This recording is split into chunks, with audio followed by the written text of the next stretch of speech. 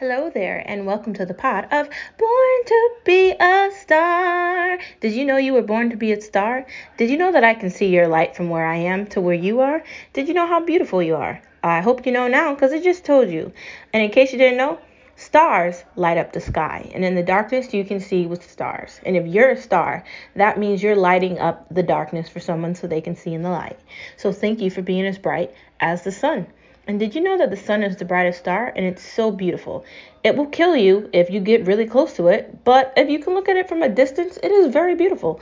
We're going to be talking about some fun topics today, so let's just get into it. I hope you had a wonderful Monday. Today is Tuesday, and we're going to be talking about some fun topics. To get started, the first part of the conversation we're going to have is, do we need 8 hours of sleep? People say that crap all the time. You need 8 hours of sleep. You have to have some rest time. You have to give your body a chance to, calm down and chill out.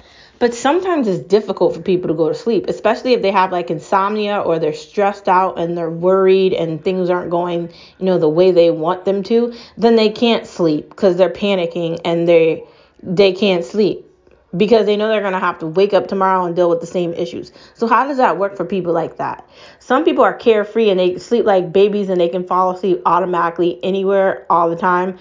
I don't know how people do that. I think I had insomnia for a long time. I would stay up to like 2 o'clock in the morning and then wake up and go to work. And I wouldn't be tired or like sluggish or anything, but I couldn't go to sleep. I recently got out of that. I'm happy about that. But how do people sleep for like 12 hours? Like, how do people sleep like all day? Like, some people like sleep at like 2 p.m. and get up. Like, how do you do that? I can't sleep past like 10 or 11 o'clock. And granted, I think people that are older probably get up earlier than that. And I don't know how they do it, but how do you do that, man? Like, how? Like, if you could figure that out, please tell me, because I definitely want to know. But do we actually need 8 hours? Like, is that a thing? Can someone tell me? Someone, like, do some due diligence or some looking this up and figure that out for me. I'm going to say not all the time. There's going to be certain situations where you can't get 8 hours of sleep. And it's not going to happen. And that's fine. But that doesn't mean that that's going to necessarily mess up your day if you don't have exactly 8 hours of sleep. Sometimes I have 4 hours of sleep. Sometimes I have 6 hours of sleep. Sometimes I might have 8. Sometimes I have longer. Like, if I had a long day and I'm extremely tired and I'm beat down and I definitely need to go to sleep, it's likely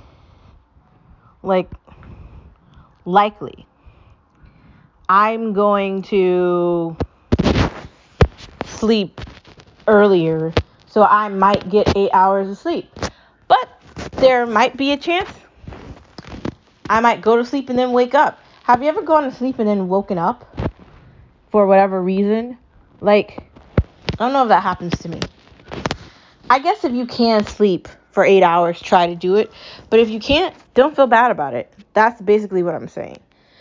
The next part of the conversation: self-pampering is necessary.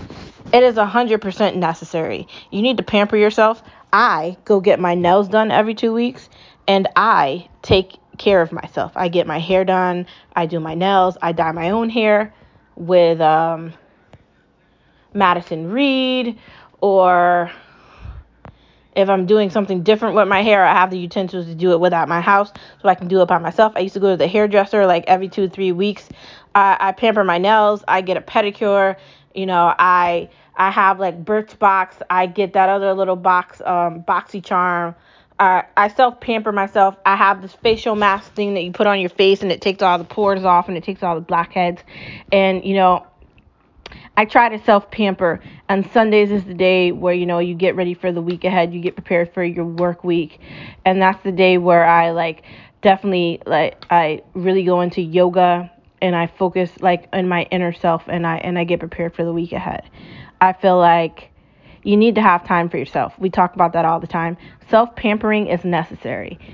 spend $5 extra so you can get dinner. I mean, if you're solo and you're by yourself and you're single, or you're of an older age where you're no longer in a relationship or whatever, then you have the luxury of doing that. When you're married and you're in a relationship, it's not you, it's we, it's us.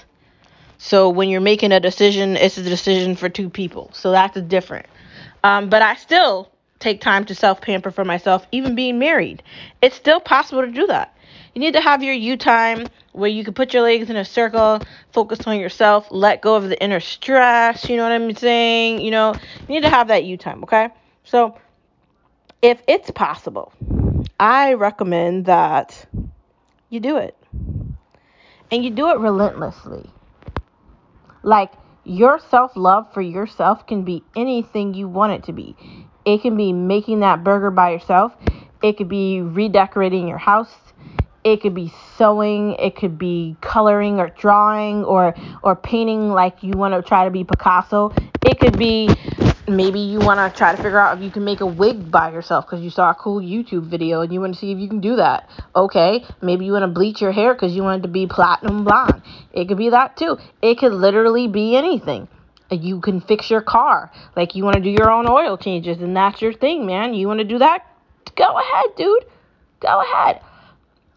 Any of these things. You want to write a comic book. I mean, I don't know if that's self-love, but any of these things where it's making yourself feel better about yourself, and any of these activities, they make you feel good, do them. And don't apologize for doing it. Self-care leads to self-happiness, which leads other people to be happy with you. Food for thought, right? Next part of the conversation is, where do you buy a bed? And is ordering furniture online fun? Literally, where do you buy a bed? Because, we need a bed, and I don't know where to get one from. We have a bed, it's fine, but I'm going to want a bigger one. This isn't big enough. I want a big king-size bed with a nice big king-size blanket, and I want nice fluffy pillows, because your bed's supposed to be your paradise, and I want that. So they have this this new bed store that they made up, where the bed moves up and down, and I'm considering one of those. But also they have something called Purple, and I don't know about that. They have all these different options for buying beds online, but I have no idea about any of those things. I mean, I guess they're okay, but how do you figure that out if you're buying it online? How does that work? You can't try it out. It's online. You're looking at an ad and you're trying to determine what you want. Do you want to go to one of those bed stores and try it out before you buy it? I don't know if I could buy that online. And what about the other furniture as well, like couches? There's something called Lovesac, and they have these amazing couches and this amazing furniture. And there's something called RH2, but I feel like it's furniture for rich people because they have this couch that's $10,000. Granted, it looks like an amazing couch, and if I was rich, I'd buy it. So, let's hope I figure out this podcast thing so I can become filthy rich. Let's figure it out. But I don't know. Doesn't that seem really expensive for a couch? $10,000, and they have these chandeliers and they're $20,000. They're ridiculously priced. And maybe they're ridiculously priced because they're really nice, but I don't understand how you buy furniture online without looking at it. I was talking to my mom, and she was like, you need to look at it before you buy it, and you can go to a furniture store. But it's what furniture store do I want to go to? I don't know. Food for thought. Thank you for tuning in to the podcast of Born to Be a Star. Happy Tuesday. See you tomorrow on Wednesday. Hump day is tomorrow. Bye.